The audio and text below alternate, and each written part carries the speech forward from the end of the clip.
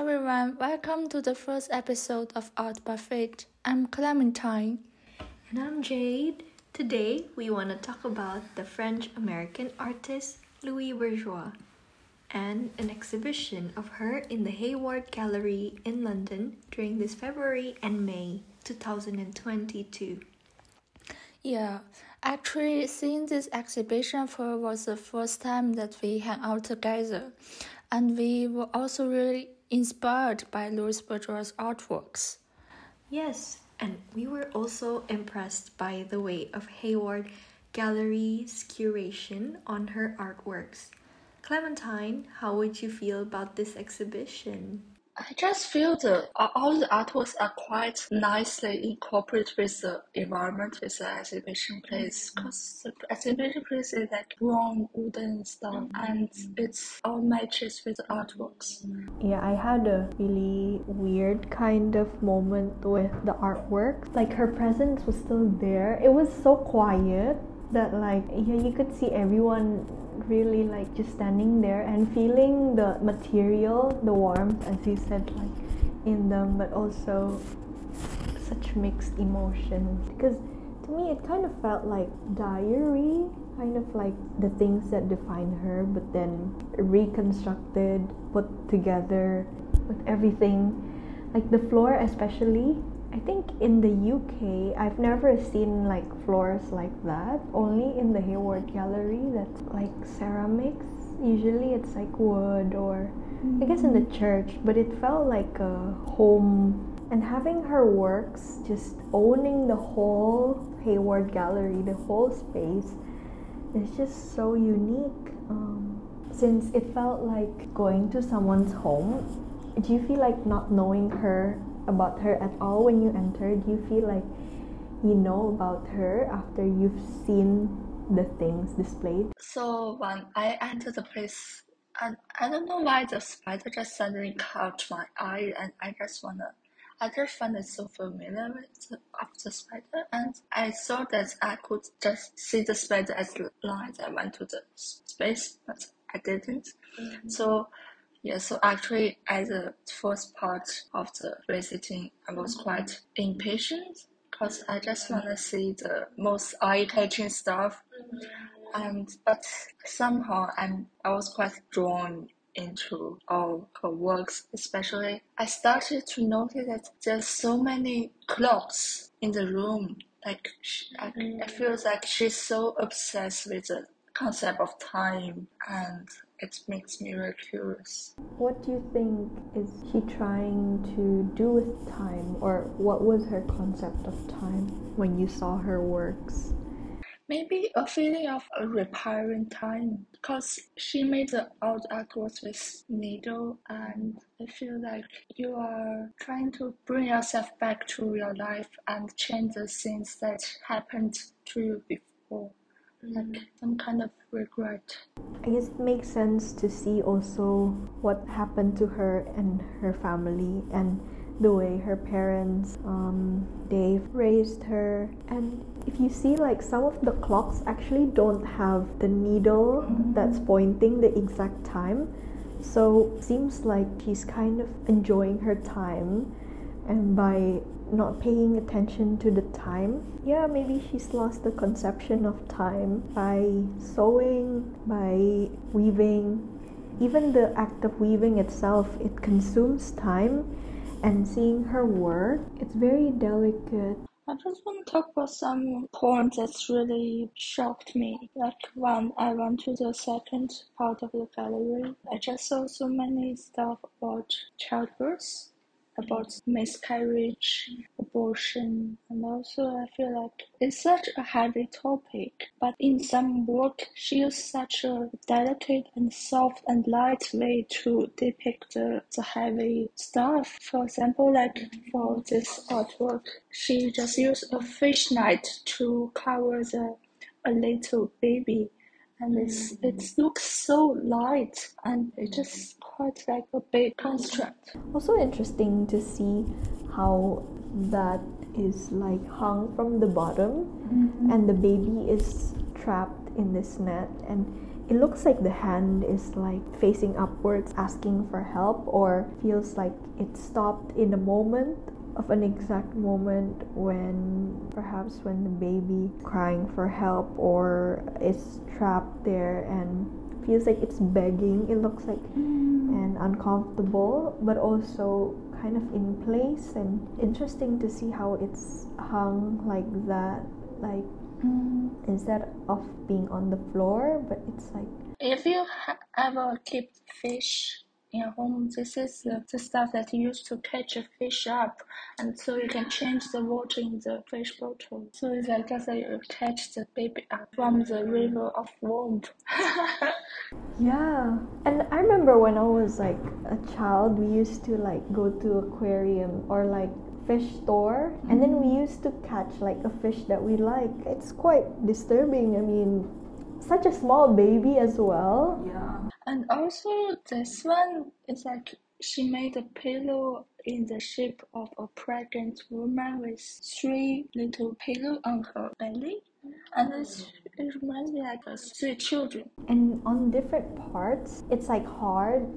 You know, like the pillow that is used to hold your neck in a certain position for like therapy, and it feels like the mother, which is the base of this sculpture, it's so hard, but the baby is so soft. The layers of the baby, it looks like rice bag that is filled, and then it's something that you can throw away, something that is so Something you can throw away. yeah, you know, like those like sandbag that is used for running. Like when I was in high school, there was this like not marathon, like back and forth running, and you need to grab the bag and then run, and then you need to leave it on the other side and then run and then back. It's like that, like a sandbag. And the mom there has really tense boobs and tense body, but she's strong. She holds the 3 children, yeah, and she's bent as well, which is like such an uncomfortable position. And then let's talk about the way it's caged in a glass box with a wood lining. How do you feel when you look at a body, just a part of the body, actually just the upper body, with sewn parts? I feel it's more relatable because although it's not a complete body, but it's just represent the stuff related to all women. Because you can just feel like it's a mother with 3 kids. Also interesting, yeah, for us, like we haven't given birth, but we feel like very connected to this work, and also we feel for mothers, for our mom, for mother experiences. Actually, the ugliness of giving birth, the ugliness in a way that it's painful. You can see so much pain in that, in the stitches, the sprouting stitches, but the lightness brings so much beauty to it. Yeah.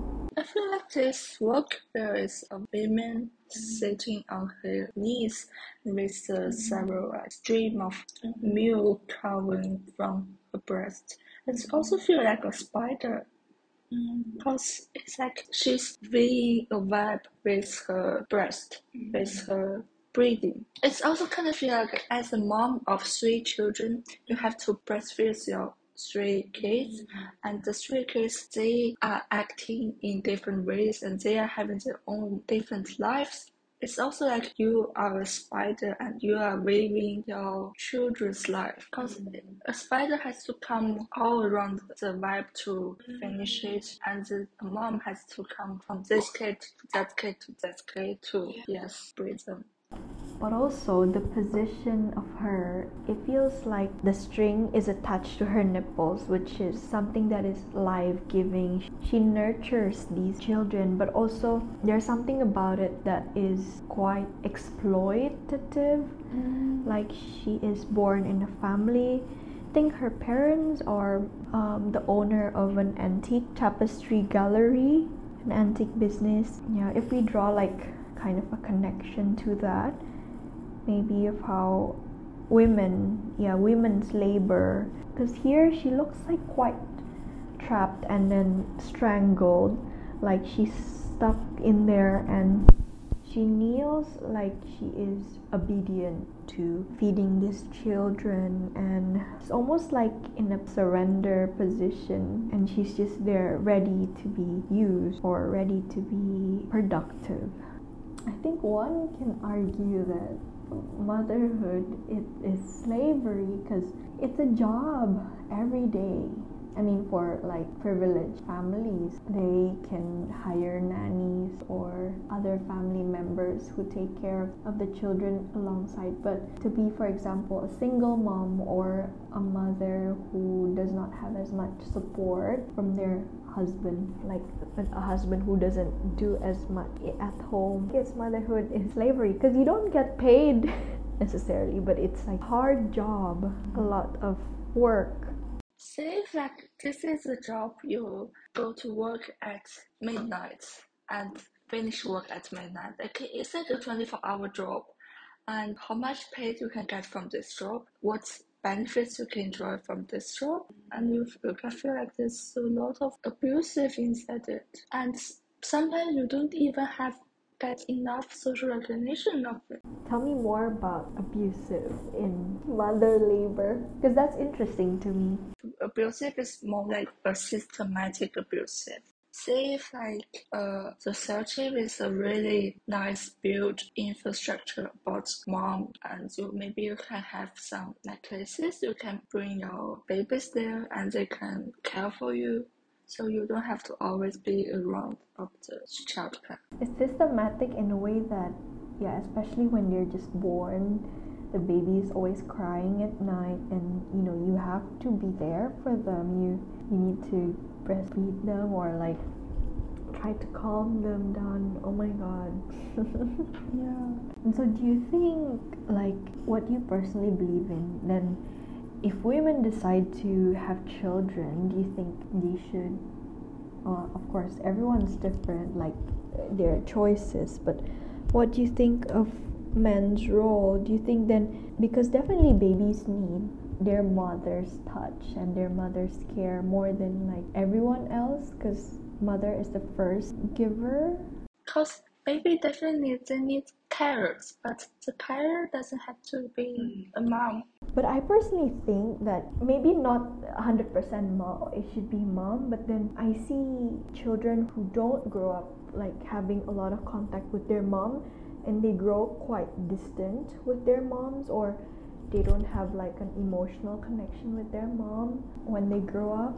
It does affect their way of dealing with problems, maybe, but maybe not for everyone. I mean, it's different, but maybe fathers can also like share the roles, or the family or childcare. Yeah, because I've been doing therapy, and my therapist, she's from the psychoanalysis background, so she originally from Freud. So I feel like modern psychotherapy has put too much weight on mom. Like if you feel like you are into this personality, maybe it roots from the relationship with your mom, and it's always about how your mom treats you, and it puts so much pressure on mother like you. How should you treat your baby so they can become a person with healthy personality? That is a lot of case. I think when I brought the point up, it's like I didn't mention about like the role dad and mom actually have in child's development,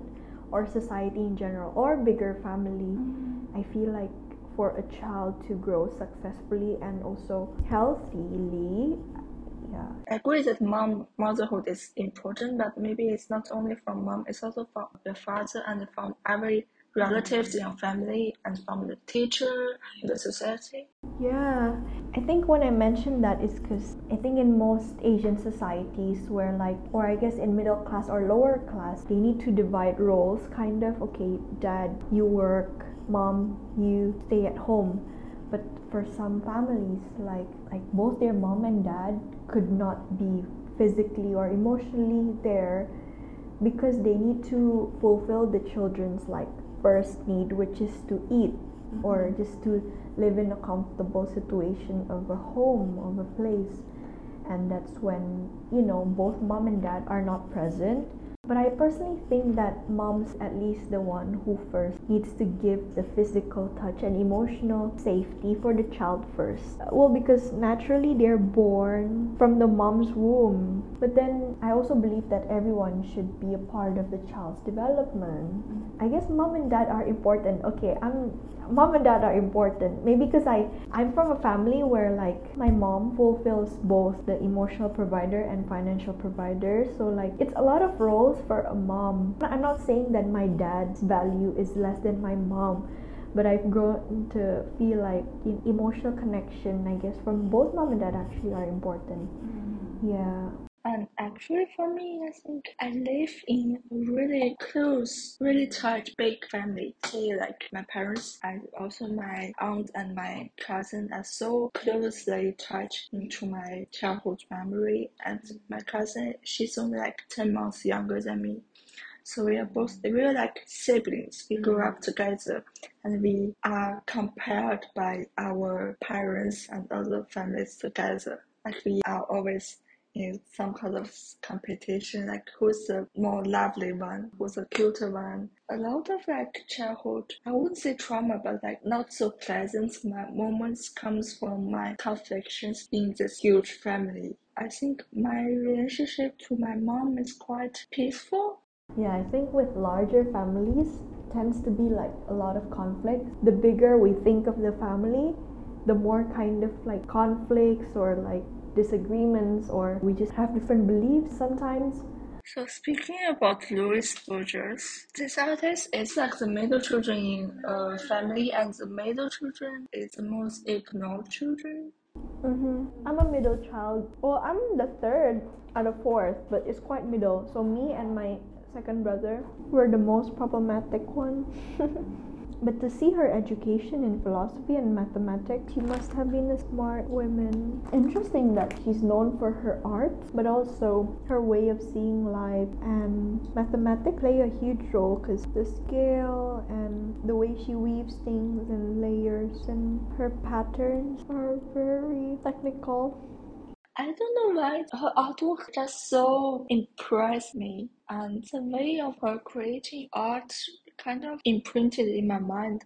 So after I saw this exhibition and I went to art exhibition and I see several artists that have similar way to depict the artwork as Louis. So like I went to the Portugal and there's like a contemporary art institution called Seraf, and they were exhibiting an artist called Jose Nelson. He also used sewing, weaving of time, of dog and personal clothes, childhood items, and it's so similar. And I also went to the Venice Biennale and I saw an artist called Hannah Levy, and the way of she depicting some installations also reminds me of those. Yeah, like she's using silicon products and also the metal to produce some sculpture, and this is like a spider. It just reminds me of a little spider. Yeah, very two different contrasting materials. I think I really like the way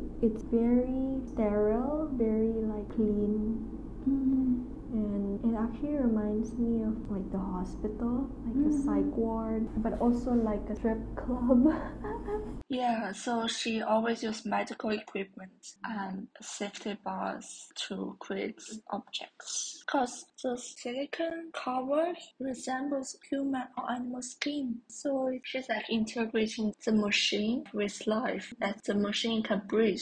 I like this kind of feeling of contrast. So yeah, I've never seen Astari Rashid's and Hermione's artworks in real life. I've only seen them online. I found her when I was searching for textiles political art. So actually Astari Rashid is Indonesian ambassador in the Sofia embassy, and I think the way she uses really known cultural objects like Hermes bags, or the kabaya, which is like Javanese women attire for different ceremonies or just daily wear for weddings or 7th-month pregnancy celebration. And in these two artworks, she's used metal to sculpt the objects that are significant to her life, like how she's traveled to Sofia to be an ambassador, and she's also someone who has a connection between different countries.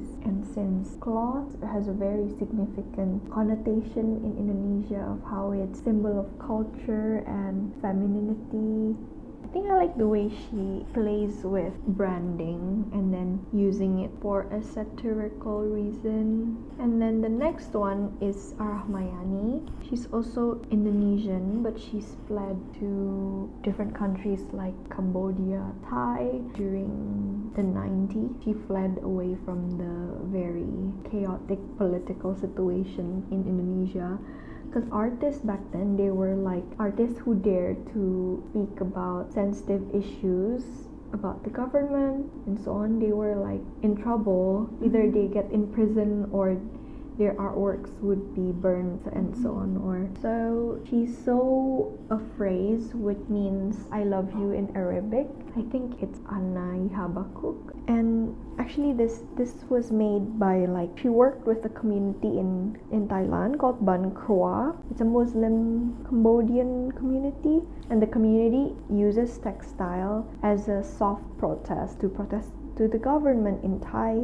And this exhibition was in Singapore, so like she had international audiences. And what I really like is how she's used the language that is very foreign to some people, but she's used the universal language of love, and she invites people with the fabric material, making it welcoming to the space with colors. And she uses a language that is Muslim language to actually invite love to people. And yeah, I thought that was a brilliant way to work with the community, and then making something that actually resolves traumas and healing through styles in Singapore, where there's racial violence and also a country that has a very diverse background of communities and religions. So this is actually a way for her to break the stereotype of the Muslims as being portrayed as terrorists. She was suspected by the immigration in the airport when she traveled to the United States because she's a Muslim. So I feel like she's quite used a humorous and ironic way to depicting the discrimination she's faced by the immigration office regarding her Muslim backgrounds. And by saying this, I love you, I feel like she's saying like, how can you call me a terrorist when I bring love? And also, it's so ironic, like so many Western countries calling Muslim people terrorists while they are causing wars in Middle East countries. So who's the real terrorist? Yeah. Well, despite they had a history with, the 9/11, I guess then the whole Muslim population becomes like a scapegoat for being Muslims. And yeah, now that America is causing wars in, like with Middle Eastern countries, and they've actually caused injustice in the world. And I thought Hermione has done really good job in hanging them and using the space. It's large, it's the whole stage, and if you see like the top parts being hung like that, it's similar to Louise Bourgeois' way of stretching the fabric. And the way she also marries between the Indonesian and American flag, and using the Islamic cap for men, and then for women the veil, sort of like marrying them together, and having the children in the middle. Yeah, it's just sort of like a theater or like a puppet show. So that's it for today's first episode in the Art Buffet Show. Please do subscribe to our podcast and share it with your friends, art lovers. Please do recommend us shows, exhibitions, and artists you'd like us to talk about in the next episodes. See you soon! Bye!